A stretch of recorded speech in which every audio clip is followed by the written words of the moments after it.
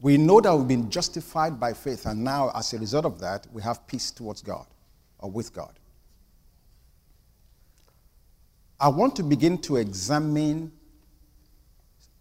some of the benefits that come to us as a result of grace, and how we can begin to bring into manifestation those benefits. First, I think it's important for us to remember who we are. That's where it starts. Our identity. You are no longer a sinner saved by grace if you are born again. If you are born again. Rather, you are a saint who sometimes commit the acts of sin. Your identity. Now, because if you don't settle your identity, you settle for less. If you don't settle the issue of your identity, you settle for less. It is very obvious that the way God set up his system, the kingdom, you don't approach the throne of grace without confidence. It said, come boldly, Hebrews 4:16. But you see, if you don't know who you are, you can't be bold. You can't be bold. But once you settle the issue of your identity, you gain boldness that everybody else around you may not see, may not understand, may not perceive, but because of what you believe, it directs your behavior. So identity, number one. Number two, as a result of knowing your identity, what God has done for you and I by grace, then you need to be aware of your inheritance. Your inheritance. Now, normally an inheritance comes after the benefactor has died. You gain inheritance because somebody left you something and they have died and passed away and they left something for you. Okay? In our case, Jesus came. He died for our sins.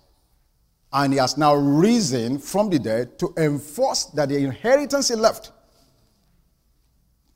is duly given and made accessible to everyone who believes. Inheritance. Now, let me just go to Psalms 103.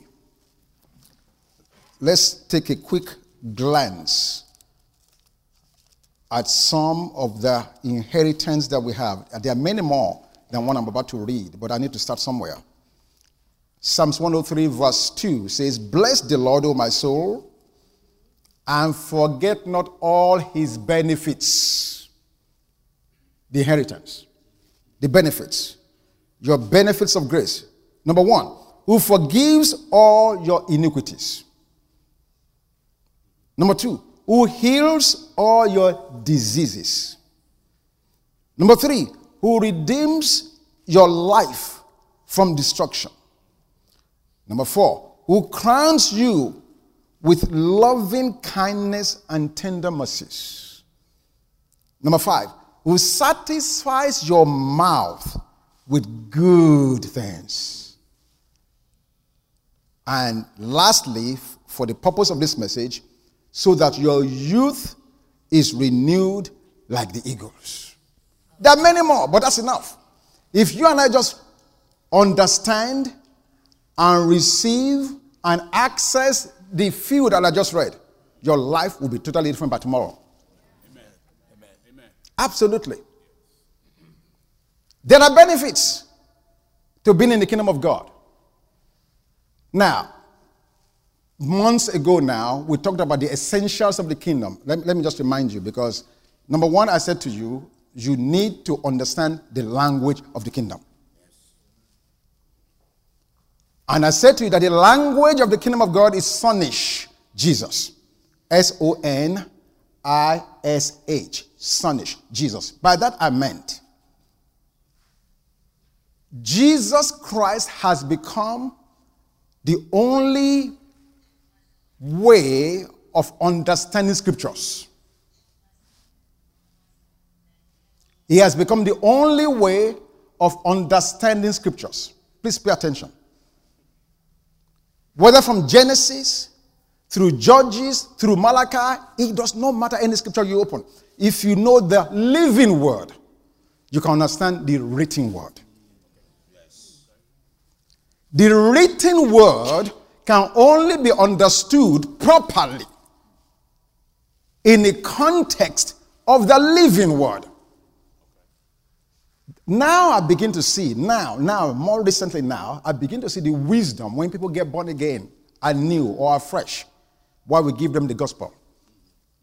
The book of John, Matthew, Mark, Luke, and John. I begin to see the wisdom in that now. You see, because once you know the living word, now when they read Exodus, they understand that the lamb that they saw in Exodus was actually the living word. Once you know the living word, you read Genesis, that God created the heavens and the earth, you understand immediately, in the beginning was the word was with God, and the word was God. You immediately identify what you read in Genesis with the word Jesus. There is no getting around that. So the language of the kingdom is sonish, Jesus. Hebrews 1:1. God said in various times, at sundry times, He spoke to the fathers and the prophets, but that now, He speaks by His Son. That's important foundation. The language of the kingdom is sonish, Jesus. Secondly, we said that in this kingdom, there's a culture that should pervade it, that should permeate it, that should infiltrate it, that should be prevailing. And that culture is love. You guys remember that? And we talk at length about love. That is the culture of the kingdom of God. Today, I want to start addressing the operating system. The system that makes the kingdom work. The system by which you and I can begin to bring into the realm of reality all of the benefits of the grace of God. Are you following me so far? Okay. In Romans chapter 2. Romans chapter 5. In verse 2, the Bible says, through whom also we have access by faith into this grace in which we stand. So the system in the kingdom of God can only be accessed by what? Faith. Faith. Now that's a very simplistic way to say it, but as we begin to unpack it this morning, you will have a better understanding. I cannot tell you how much I appreciate the spoken word that just came forth. Because these kids, they don't know what the message is going to be, but they pray, they believe God, and God gives them an inspiration, and they come forward and present the thing, and we all get blessed, we clap. But I'm sitting down there and say, my goodness, how did God do this? Because it's as if she took my notes and spoke it. That's the truth. So in the kingdom of God, we access everything God has for us by faith. Now, saying it like that makes it very simplistic. And we're going to get into it this morning. We're going to try to at least get an understanding, because I'm telling you, I don't know how else to say it. I am eagerly expecting to be seeing the supernatural on a daily occurrence. If this grace is the grace that we know, and if this Jesus truly is alive as we know He is, then surely we should be having lifetime encounters on a daily basis. Not just something every now and then, every month, every year. No. Every single day. You wake up, you say, today is another day of encounter. But there are some very simple things that God wants us to understand in being able to operate like that. And so we know in this kingdom, in the grace of God, there are benefits. And one of the ones I really want to talk about this morning has to do with the area that affects us the most. What do you guess that is? Thank you, Professor. Money. Money. I may not need healing every day. I may not need protection every day, although we need protection. But what I'm saying is you don't feel like you're in danger every day. I may not feel like I need favor every day, every moment. But when you leave here this morning, you need gas to get home. And you cannot go to Quick Trip and lay hands on the pump. Well, you can. You can lay hands on the pump. The pump will just look at you. It's amazing that Jesus spoke more about money than anything else in the entire scriptures. More than faith, more than heaven, more than salvation. It's amazing. And until recently, I did not understand why.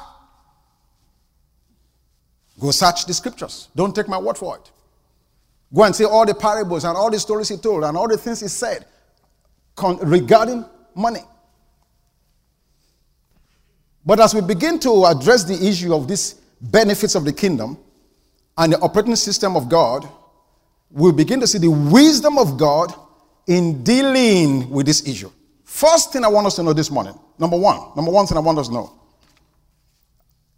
God is my source. I'm talking to you. God is our source. Dr. Onofiak referenced this in prayer about 2-3 weeks ago, talking about how God is the source and we are just the resources. The first thing we need to know about anything that has to do with the benefits of the kingdom, and in particular money, God is the source. End of story, period. James 1:17. Every good gift. Is money a good gift? Yes. Come on, guys. Is money a good gift? Yes. Every good gift and every perfect gift comes from where? From PNC Bank? From Wells Fargo? From Wall Street? From your job? Every good gift and every perfect gift comes from above, from the Father of lights, in whom there is no variableness, neither the shadow of turning. You need to settle that.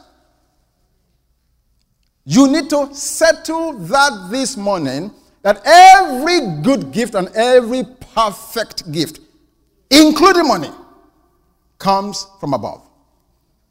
Paul was speaking to the Athenians in Acts 17. He said, in him we move and live and have our being. Now, I'm throwing that out there because there are some of us that will argue and debate. I went to school, I was trained, I have a skill, I have a job, and therefore my 40 hours a week provides for me. I'm so smart, I'm so good at what I do, and therefore I have money. Please, may I remind you, in him you live, in him you move, and in him you have your being. If you remove Jesus from your life, you are nothing. With all your certificates, with all your qualifications, with the job you have, your business, whatever it is that you have, immediately you subtract God or Jesus, you are down to zero. Yes. Zero. Life minus Jesus equals zero. Zero. It doesn't matter how much you own, what you have acquired, how much property you have. Without God, you become what? Zero. Now, let me read one more scripture. First Chronicles. I think we will make progress today. And if we understand this,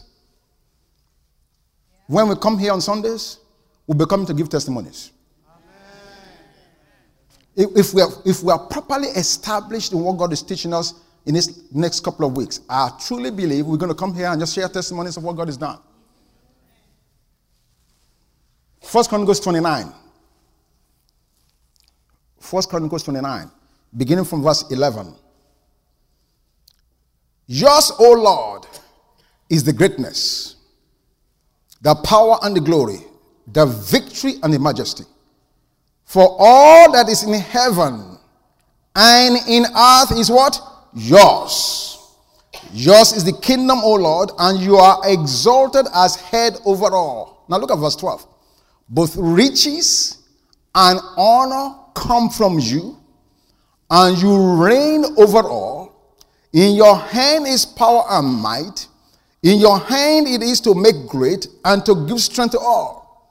Now therefore, our God, we thank you and praise your glorious name. But who am I and who are my people that we should be able to offer so willingly as this? For all things come from you, and of your own we have given you. So every time I give God an offering, what am I doing? I'm only giving him what belonged to him. You know how you used to teach your kids when they were younger, you give them money to go buy you tie for Father's Day? Or buy your rose for Mother's Day? And they come and give you the tie or the rose that you paid for. And you commend them for a job well done because you are teaching them something called stewardship. And you say, son, you've done very well. That's wonderful. Yes. They've only given to you what? What belonged to you to begin with. Yes. God is the source of everything. Yes. Let's settle that. He's the source. Now, not only that, as we progress in this message, you need to also understand something. For many of us, this may be like rocket science. God, coach, I know you watch all the books. God does not need your money. You didn't answer me, sir. It's hard for coach to believe that. What did I say? God does not need our money. How is he going to need something that belongs to him? Habakkuk, no, not Habakkuk, Haggai 2:8. The silver and the gold, they are mine. Greg, including the one you have at Wells Fargo, yes. It belongs to God. Yes. The silver and the gold, they are mine, he says. Yes. Psalms 50, he said, the cattle on 1,000 hills, they belong to him. Yes. He told Israel, your offerings, no, I'm not concerned about them. Your sacrifices, no, they don't move me. Why? Because every beast of the forest belongs to him. And every bird that flies, they are his. Then it goes on to say, if I was hungry, I wouldn't ask you. God is saying that to help us understand something. Listen, he does not need a thing from us. I want you to understand that today. Not only that, if you don't tithe, you are not under a curse. Did you say that? Yes, I said it.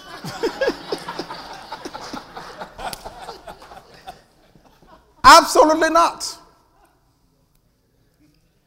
Absolutely not. Let me say that again.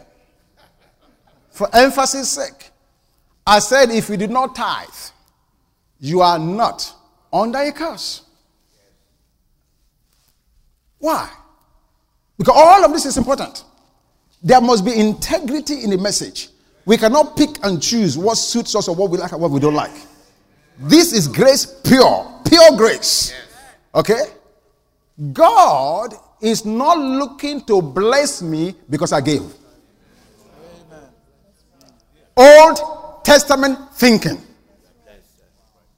I gave so I can get. Which means your performance determines what you get. That is the law. Absolute law. That is the law. You can't. Who do you think God is? Is this Las Vegas?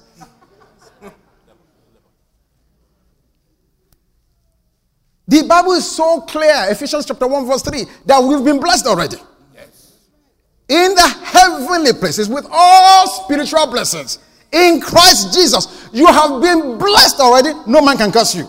Yes. You're already blessed. Whether you give or not, you are blessed. Your blessing is not contingent on what you give. Although, once you understand this message that I'm about to preach this morning, you understand why God spoke more about money than anything else. Amen. That's right, sir. But let's settle that once and for all. Don't put anybody under the curse, because the Bible is so clear in Galatians chapter 3 that Jesus Christ has redeemed us from the curse of the law.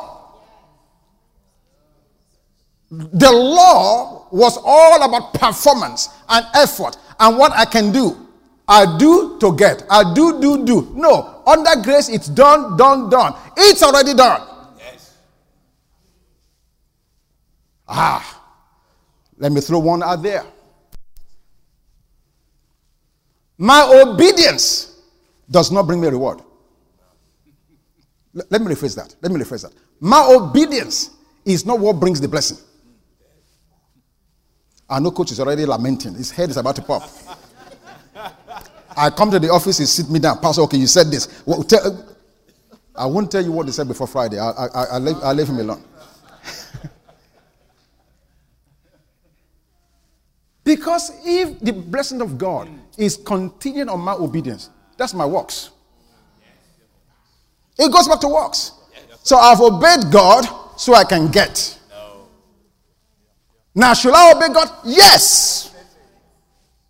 But when I obey God, I'm not obeying him so I can get something. I'm obeying him because I'm already established. Already. Different motivation. Because of who I am. Because of what he has done in my life. I'm obeying him not because of an obligation or a duty. I'm obeying him. It's a privilege. I get to obey God. Why? I'm a child of God. I'm not trying to obey him to impress him. That's the law.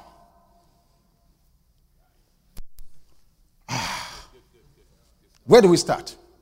Let's go to Genesis chapter 12. I won't read it. I won't open it. But you know the story sufficient enough. We can paraphrase it. In Genesis 12, God told Abraham to leave his home, his country, his family, and his kindred to a place that will show him. If you read in the book of Acts, you realize that Abraham did not completely obey God. He did not. He took Lot with him. He took his father Terah with him. And he did not go to where God said. He got midway point and packed. And yet God said, he's the father of our faith. Delayed obedience, partial obedience equals what? Disobedience. Yet in that same Genesis 12, this man to whom God pronounced the blessings, I will bless you. I will make your name great. I will bless him that bless you. I'll curse him that curse you. And in you shall all the families of the earth be blessed. We are told that he went to Egypt and he lied. Come on. And when you read that Genesis chapter 12, yes, after God rescued him in that situation, let's go there. Genesis chapter 12.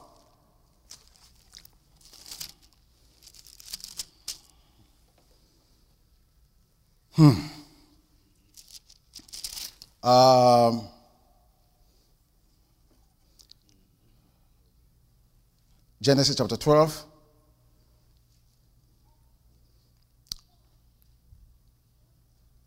Verse 14. Verse 13. Verse 13. Please say you are my sister, that it may be well with me for your sake, that I may live because of you. So it was when Abraham came into Egypt that the Egyptians saw the woman, that she was very beautiful.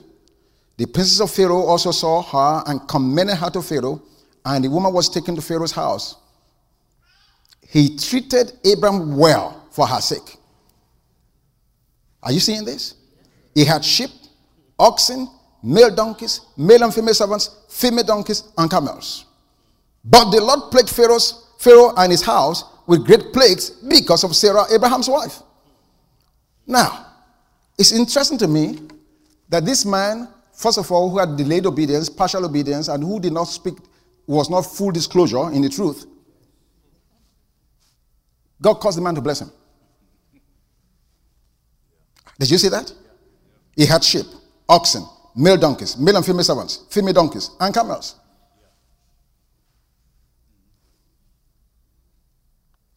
Chapter 13, verse 2. Abraham was very rich in livestock, in silver, in gold. Would you like that to be you? So, Pastor, are you saying disobeying God brings this reward? No, that's not what I'm saying. What I'm saying is there's something more than obedience in this passage. There's something more that God has done for you and I that we need to reckon and understand. Abraham did not come to full obedience. He was growing in his obedience. But one thing he came to. He came to believe, but Sister Adola, the blessing. He came to believe the blessing. And even though he wavered, and God came and told us that he did not stagger in his faith. Can you believe that? Before we can accuse him before God, God defended him. He said Abraham did not stagger at his faith. But he called those things that be not as though they were.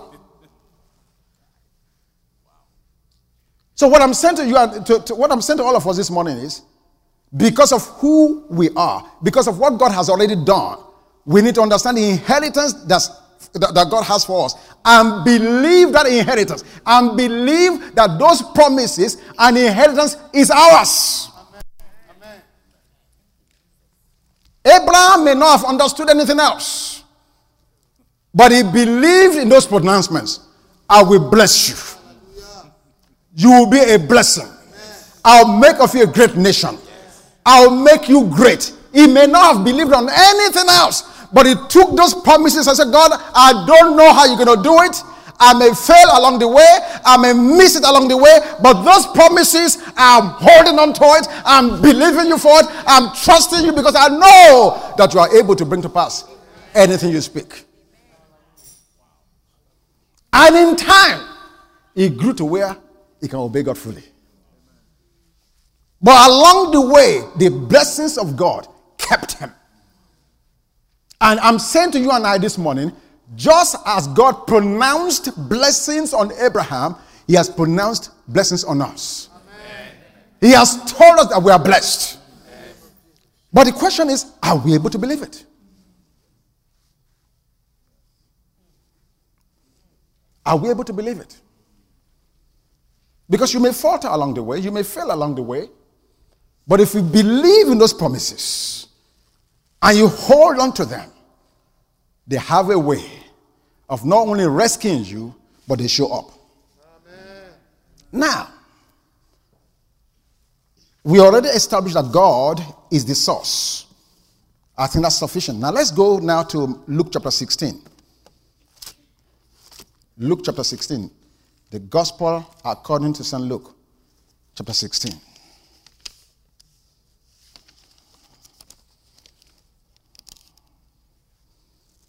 In verse 1, Jesus is telling a parable here. He also said to his disciples, there was a certain rich man who had a steward, and an accusation was brought to him that this man was wasting his goods. So number one, we know that God is our source. The second thing that we must recognize in order to bring this grace into manifestation in our lives is recognizing that you and I are stewards. We are stewards. 1 Corinthians chapter 4, Paul spoke, I believe in verse 2, that it is accounted for a steward to be found faithful. So God owns everything. including your CDs, your 401ks, your cars, your houses, your clothes, everything you own. God owns them. Now, he wants you to understand how you can get more. So he's saying to you, number one, number two, recognize you are a steward. Who is a steward? A manager of other people's accounts. A manager, a steward is simply a manager of other people's estate. You know what's so funny? If we were to do an experiment in the service, even right now, and I told you to give your neighbor's offering, just give out of your neighbor's purse. You know what's going to happen? We're going to give you a lot more than you have given for yourself. Yes, sir. You didn't get it. If you had the ability to dip your hand into your neighbor's pocket and give an offering, all of a sudden we get a lot more generous. Democrats. Because we are giving somebody else's money away. It's easy. It's easy to spend somebody else's dime. That's right. Okay? You have children. Take your kids to the store. To a sneaker store. Where they have all these sneakers. Air Jordan, whatever they're wearing these days. And tell them which one do they like. They have $15 sneakers. $20 sneakers. $75 sneakers. $150 sneakers. $200 sneakers. Ask your son, which one does he like? With that exception, the joker is going to hang up. Give me the $200 one. He doesn't work. He doesn't pay any bills. But he has a good taste, Daniel. Is that correct? For the high-end, upscale items. Now, if you give the same child an allowance,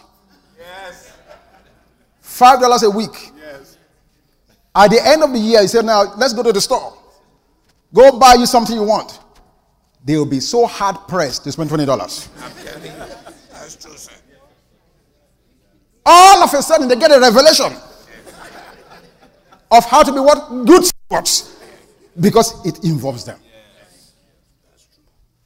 So God is saying to me and you, we are stewards of his resources. And there's only two reasons for which God encourages us to give. Two reasons. I've said it, but I will not mention them now. I saved that till the last part of the message. Two reasons.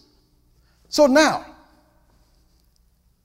let's read on in this passage a little bit. In Luke chapter 16. Let's look at what Jesus said.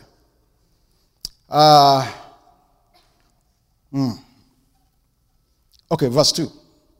So he called him and said to him, what is this I hear about you? Give an account of your stewardship, for you can no longer be steward. Then the steward said within himself, what shall I do? For my master is taking the stewardship away from me. I cannot dig.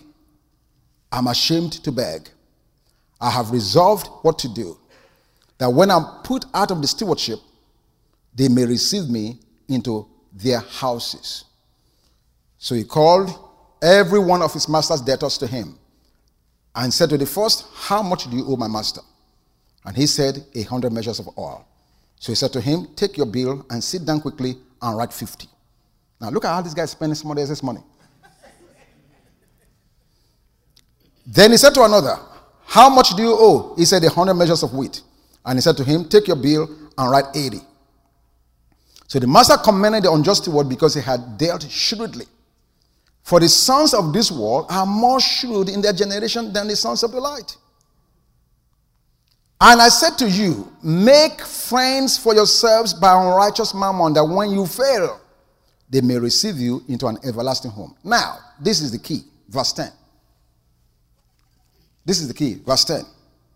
He who is faithful in what is least is faithful also in much. And he who is unjust in what is least is is unjust also in much. This is the key here. Please remember this. The context of a passage will always give the most accurate application.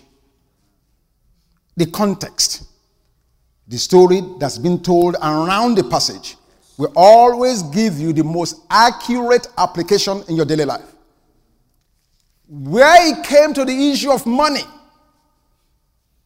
good stewardship, Jesus said, if you are faithful in that which is what? Least. What is he saying?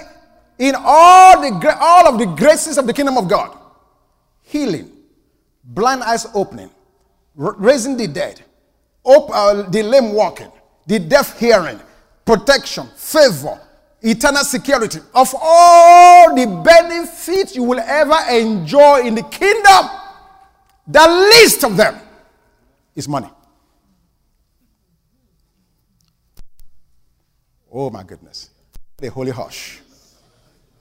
What you think is so huge and big, what you are striving 40 hours a week, 60 hours a week, 80 hours sometimes, what you and I fight over and guard jealously, carefully, Jesus said this is the least in the kingdom of God. And if you don't understand how to manage what is least, the issue of raising the dead, healing cancer, blind eyes opening, and all the other things, the supernatural workings, if you cannot understand money, you will pray till your eyes and lips are blue. And nothing will happen. Huge. I don't know if you guys are hearing it. I don't know if you are hearing it. In Mark 10, let me read one more passage and then we're going to break it down. Mark chapter 10. Mark chapter 10. Where's Revelation? Come and sit out here in the front.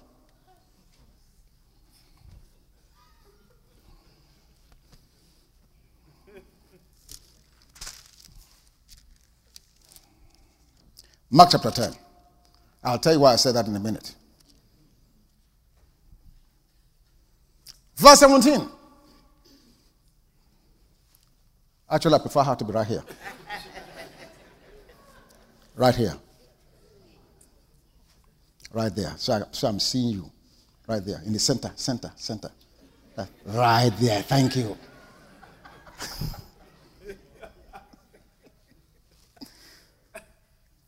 Mark 10 verse 17.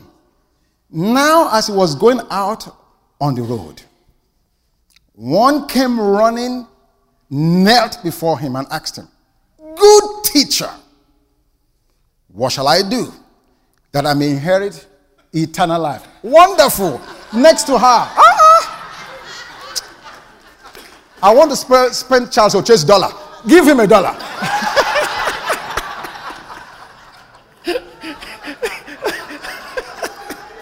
Oh my goodness.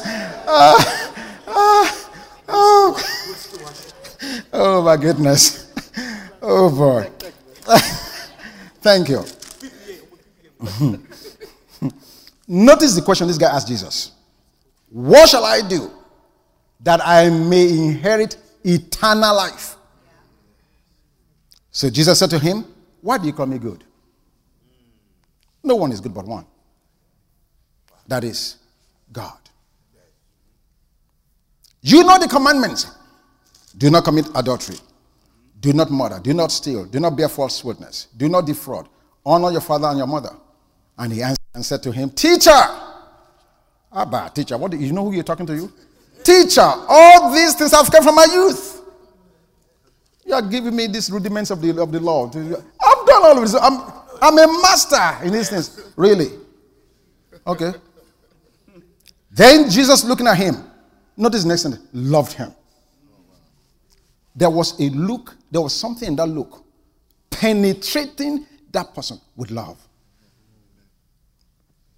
He was not about to just lay a big truth on him. He loved him. revelation, if you know what you are asking. I won't just give you the answer. I'm going to love you with the answer. Love him and say to him, one thing you lack. Go your way. Sell whatever you have. Give to the poor.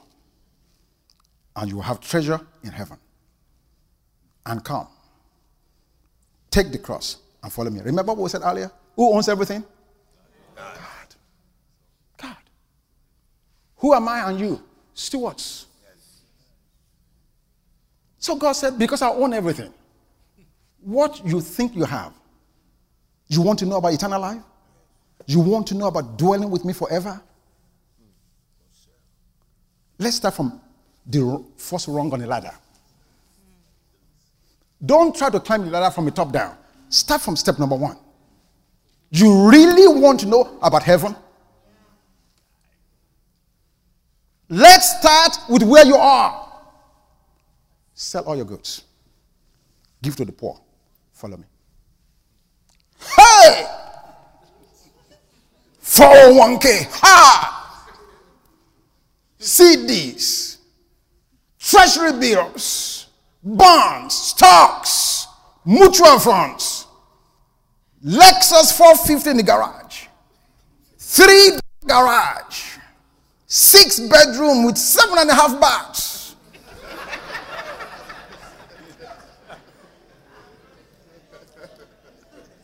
All my clothes come from Neiman Marcus and Saks Fifth Avenue. Givenchy, Salvatore Ferragamo, and all. Are you kidding me? Sell it all. And then follow me. You see, if he had said to sell it all, and did not ask the guy to follow, that would be a problem. Say, follow me. Because you see, I'm the source. If I can just divest you for a moment, and then you follow me, there's nothing you give up that will not have more.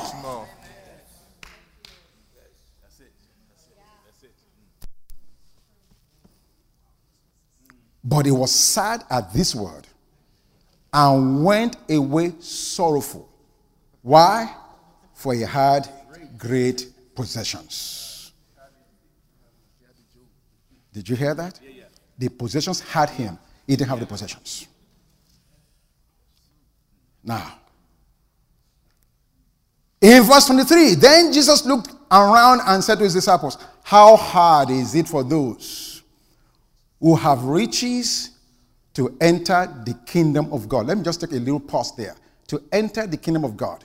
To enter the kingdom of God. You are thinking heaven. You are thinking, no. What is the kingdom of God? Romans 14:17. The kingdom of God is not meat or drink. It is righteousness, peace, and joy in the Holy Ghost. So if possessions have me, I can't appreciate my righteousness. And if I don't appreciate my righteousness, I don't have peace. And if I don't have peace, I cannot walk in joy. No. You are righteous positionally because Jesus gave it to you, but you can't manifest it. Because you are entangled in riches.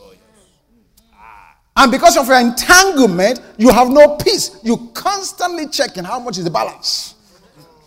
What happened yesterday? Putin is attacking Ukraine. Hey! 401k is gone. Oil is dropping. Every moment of the day, you are looking at the balances. The balances. Nobody went to the bank, but you are looking at balances.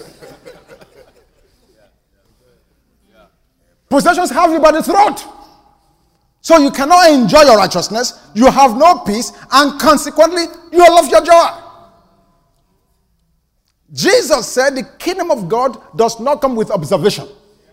It's within you. So this passage is not talking about you going to heaven.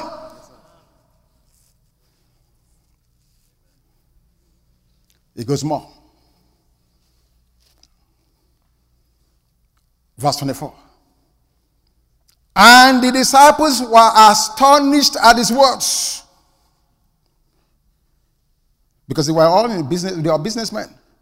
Peter, John, and James, they only have fishing business. Hey, if rich man can go to heaven, I'm in trouble. they were astonished. But Jesus answered again and said to them, children, how hard it is for those, Oluwa Revelation, who trust in riches to enter the kingdom of God. So the issue here for all of us is the issue of trust. How do I get into my realm all the benefits of grace? The reason I have Revelation up here, whenever I come to the office, her and coach will ambush me with all these questions. So she asked me a few days back, trust. How do I trust? What about trust? She asked that question for all of us. That's the truth.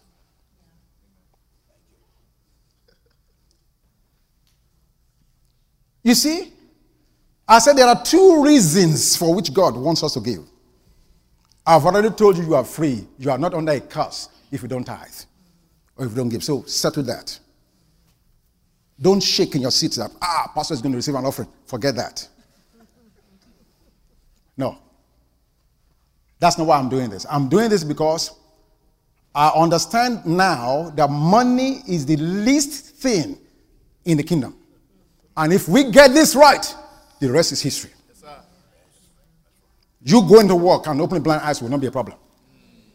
You walk into the store and see a lame and say, rise up and walk, will not be a problem.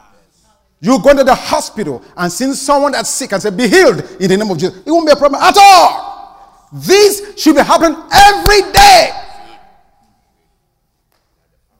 But the reason it's not happening is because we are blowing it at the least level. How can I trust him for the higher things when I cannot trust him for the least things?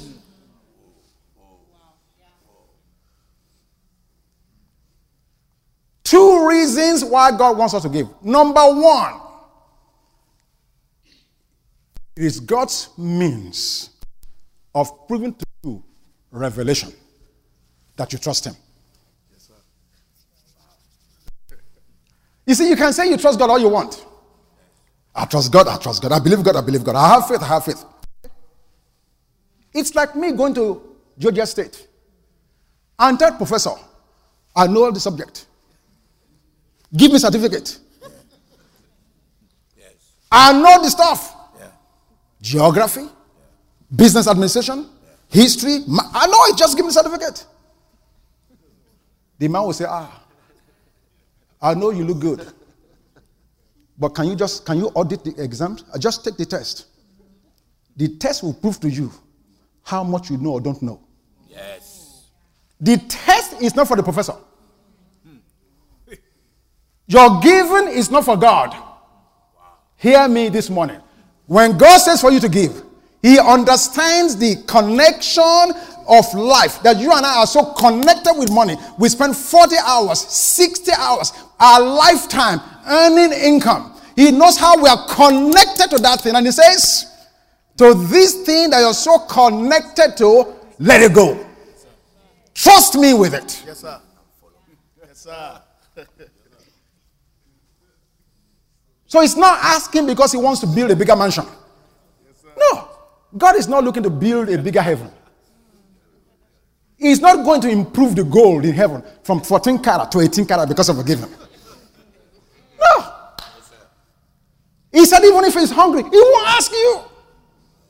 So I'm asking you to give so you can know where you are on the ladder. So you don't embarrass yourself trying to attain a number 7 ladder and you have not even climbed number 1. Trust. Trust me. How can you trust me to take you to heaven and you cannot trust me to keep you now? How hypocritical. How can you trust me to protect you in danger, but you cannot trust me with what you are carrying in your bank? Huge. That's the reason he spoke more about money than anything else. It is God's tool to prove how much you and I trust him. Does that make sense? I can go through the scriptures and show it to you. When Abraham refused to take the spoils and took care of his servants and said, for me, I don't need it. Is it because he had no need? And in the very next chapter, God said, I will not only should you not fear, but I will be your exceeding and great reward. Why? You've trusted me with what you could have carried. Now I'll pour upon you what you cannot even carry.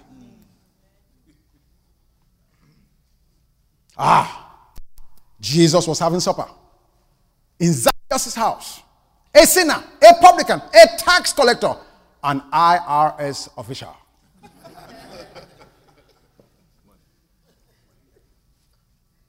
Without any seminar, without any teaching, the man said, Jesus, if I've defrauded anybody, anyone at all, and you know the guy had to defraud, tax collector. Should I tell you about tax collector? He said, I'm going to give it all back. Without asking Jesus about heaven or eternal life, Jesus said, this day, because you understand the least money, you understand money, this day, salvation has come into your house. Amen. And apostles and teachers, they still argue. When did he repent? When did he confess his sin? No. The man understood the least things in the kingdom. And once he understood that, heaven was already guaranteed.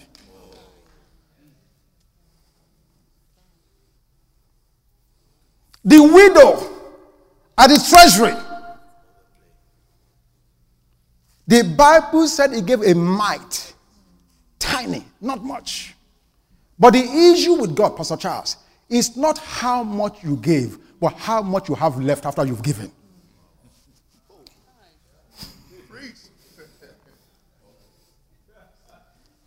If I'm a millionaire and I give $100,000, in the eyes of man, that is huge. But I still have 900,000 left.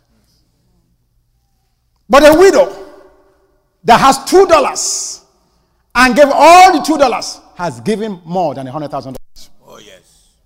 Because she's totally, completely surrendered and trusted to God. Everything else from that moment forward. Money is the measuring tool. God wants to use it to help me understand how close I am to God or how far away I am. Because it's a tool that we spend every day. Every day. We handle money one way or the other. If you can't trust him with unrighteous mammon, how in the world do you think you are going to trust him when it comes to the true riches? If I'm not faithful in that which is little or least, how can I be faithful in much? Second reason why we give is to make sure that the gospel goes out. Is to make sure that the gospel goes out. That others are able to hear what you and I are hearing. That's it. That's it. So, to whose benefit is given out? Is it to God? Will God cease to exist when you and I don't give? Will his throne be diminished because I did not give? No.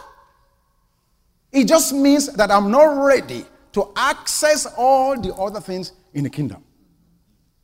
And I submit to you, this is the reason we're not seeing all the signs and wonders. I'll show it to you in a minute. Because I don't want it to just be something I throw out there. I want to show it to you in the Word of God. It's there, by implication. Let's go to 2 Corinthians. 2 Corinthians chapter 8. Let me start bringing this to a close. Are you catching anything in Revelation? How about you, Selwyn? Me too. Okay. 2 Corinthians chapter 8, verse 9. For you know the grace of our Lord Jesus Christ, that though he was rich, yet for your sakes he became poor. That through his poverty you might become rich. If I had time, and if you have time, really, you need to read the entire chapter 8 and chapter 9. Honestly. Honestly. Because Paul was talking about Macedonian church, how poor they were, how afflicted they were, and yet in that affliction and poverty, they gave. They gave. And then he used that to challenge the church at Corinthian. That the grace that's on the Macedonians, you guys should not lag behind in it either. That you guys should believe God for that same grace. Now, 2 Corinthians chapter 9, verse 6. But this I say, he who sows sparingly will also reap sparingly. And he who sows bountifully will also reap bountifully.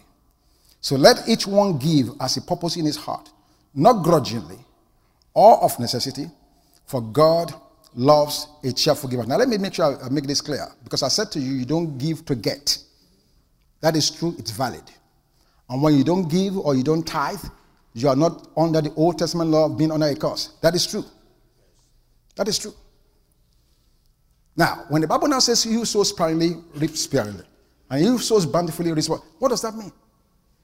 It's just saying to you and I, to the degree that I trust God, and willingly, out of my own heart, because of who I am, I understand the privilege to be a blessing to the kingdom of God.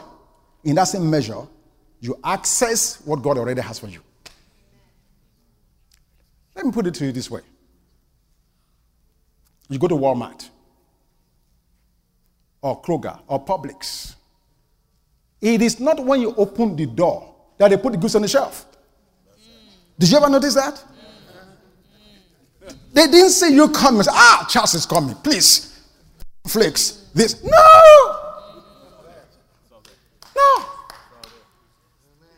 When you say in your heart at home, I want to do Publix, that's believing. Yes, sir. Yes, sir. Hear this.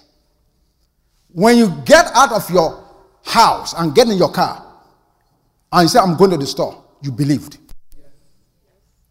You believed that that store has something of benefit. Otherwise, you won't go there. The reason you go to Publix and not 7-Eleven is because you believe Publix has the goods. But when you enter Publix, all the products on the shelf are a provision of faith.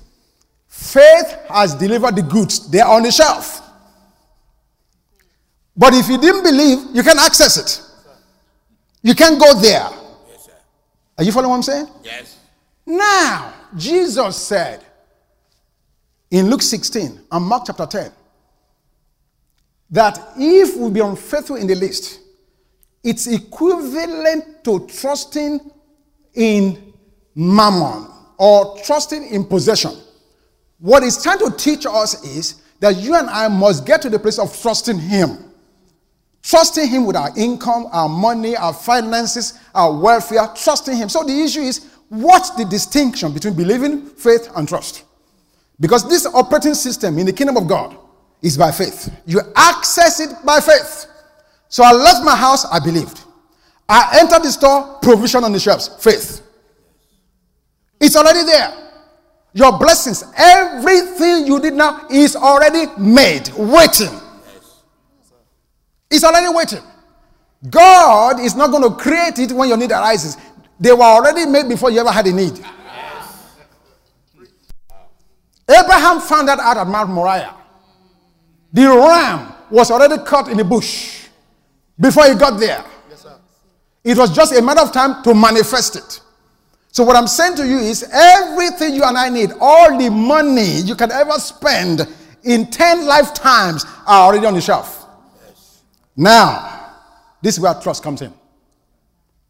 You now get there, only one revelation. There are 19 boxes of cornflakes, Kellogg's, Nature's, whatever. All of them are there.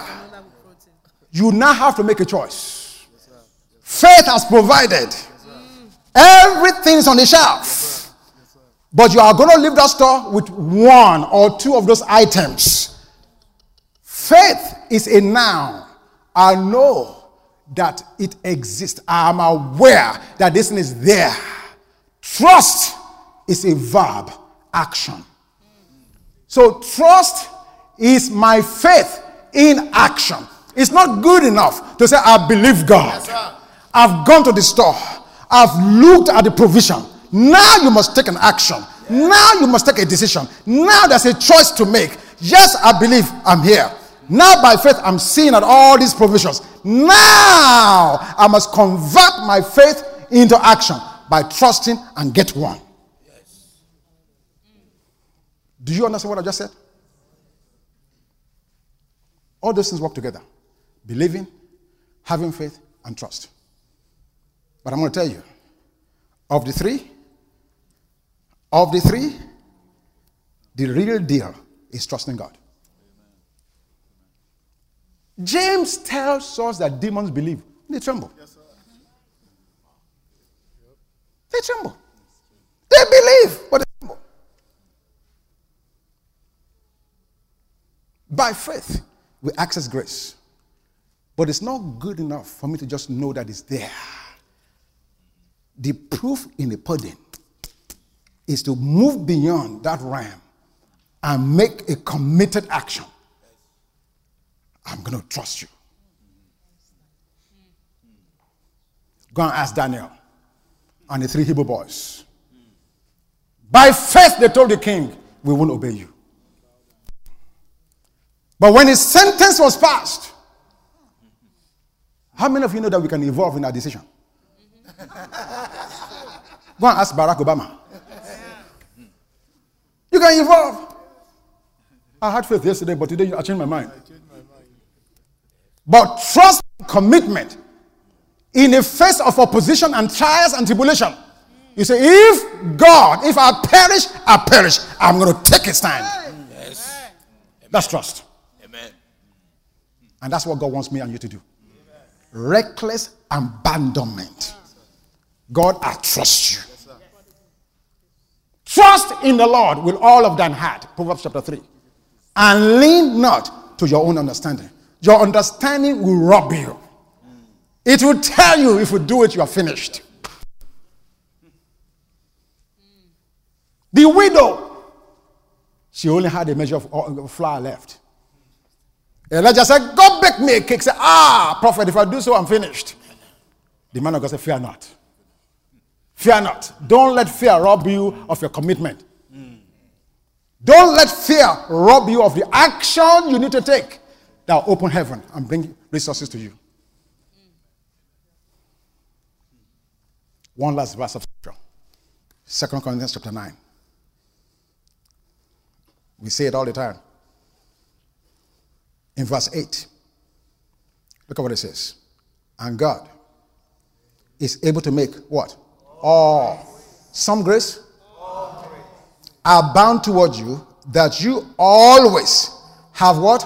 All sufficiency. In some things,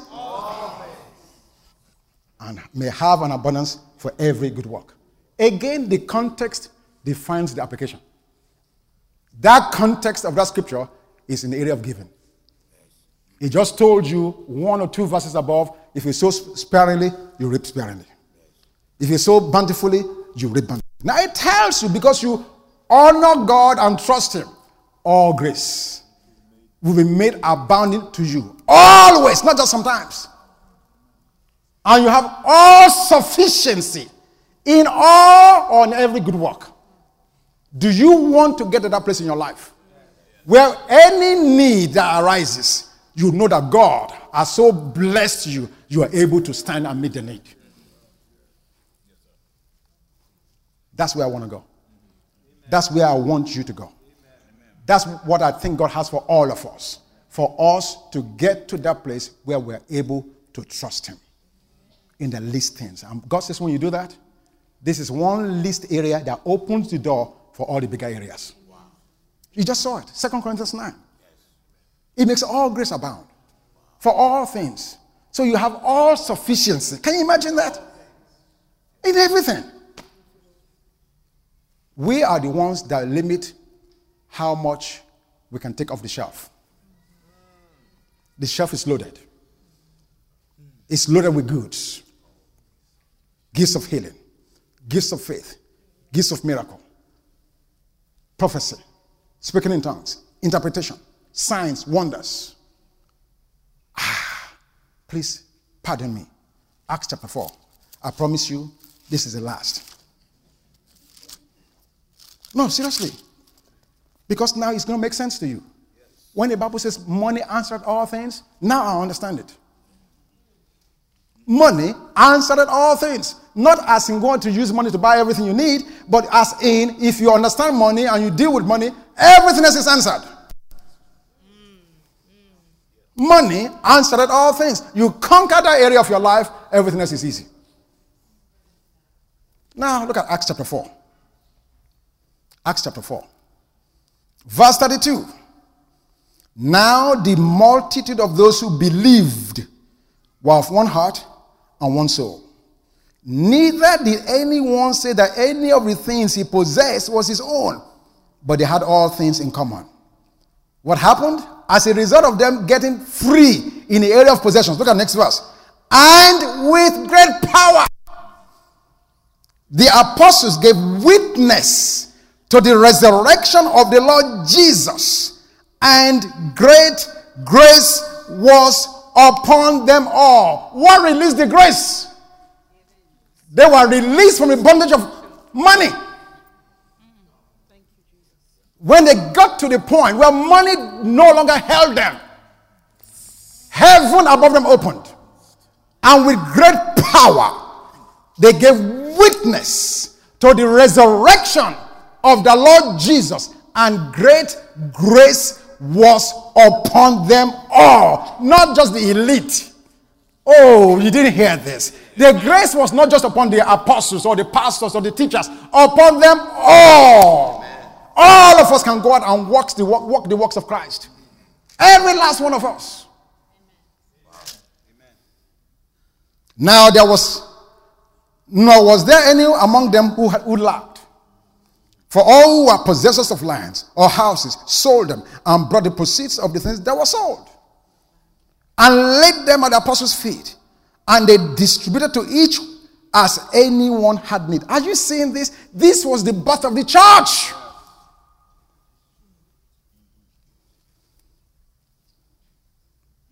And Joseph, who was also named Barnabas by the apostles, which is translated son of encouragement, a Levite of the country of Cyprus, having land, sold it, and brought the money and laid it at the apostles' feet. Nobody had to tell them. They got to the place where they understood the relationship with money and the kingdom. And when they did that, heaven opened. I pray that heaven will open upon us. Amen. I pray that we will begin to see things of which we can never imagine.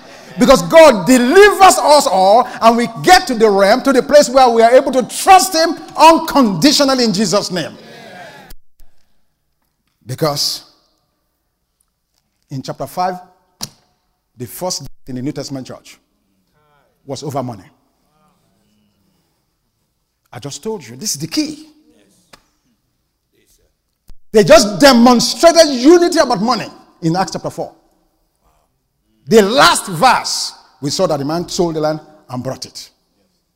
The next chapter, Ananias and Sapphira came and lied, pretending to have been delivered from Mammon.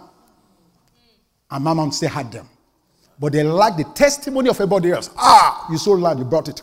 You sold your car, you brought it back. Goodness. You sold your helicopter, you brought it. Lola, you sold your yachts, you brought it to the kingdom. Well, I still love my stuff. But I'll come and pretend like I gave. God said never. They got under a curse. Why? Because you see, they are tying their giving to reward. It would have been fine if they didn't give and just say, you know what, we are not there. We couldn't do it. Grace would have been released to help them. But they wanted to enjoy the accolades. We are announcing the great givers in the church. Greg Toto $1 million. Clap for him. Bah, bah, bah, bah, bah, bah, bah. So now they pretend like a snake. Didn't give a nickel. Want to get the same credit. God, we thank you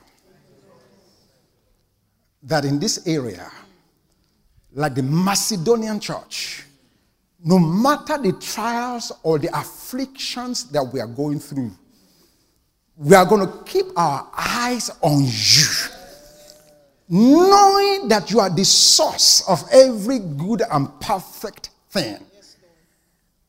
That the glory, the majesty, the honor, the blessings, they all belong to you.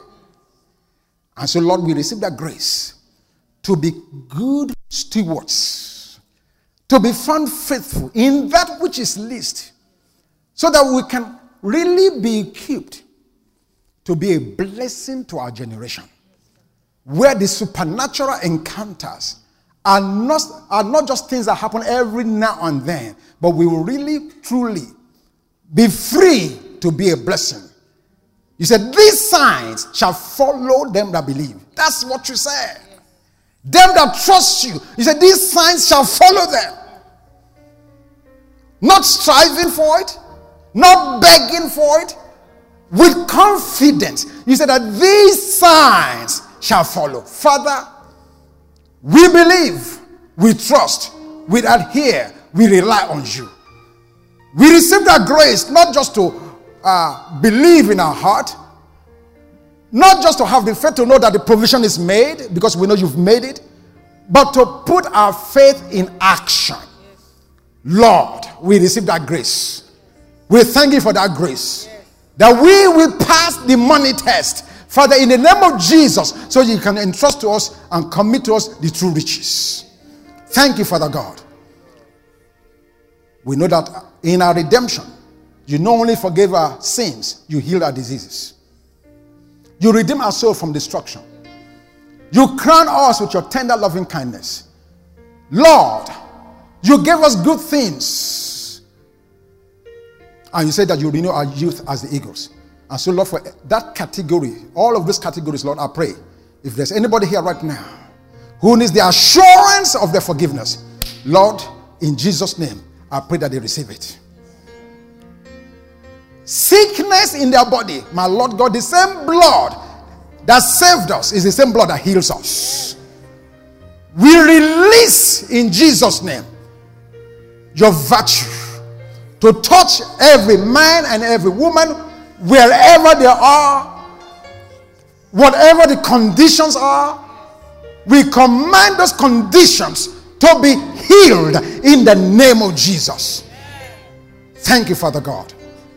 Thank you that you satisfy our mouth with good things. My Lord and my God, in Jesus' name, we will enjoy the goodness of the Lord our God, because there's surely goodness and mercy, they follow us all the days of our life. Renew our youth as the eagles. Thank you, Father God. As we wait upon you, our strength is renewed. We thank you, Lord, that we're going to carry your message. We're going to noise you abroad, at work, at home, in a business place, wherever we are. We commit to you, Lord. Thank you for your grace, enabling us to noise your fame abroad. You are a great God, a good God. What you can do for us, no other man can do it. And we thank you, we bless you for it. Thank you, Father God, for trusting you. You said, blessed is the man whose trust and hope the Lord is. We bless you. In Jesus' name, amen. Thank you.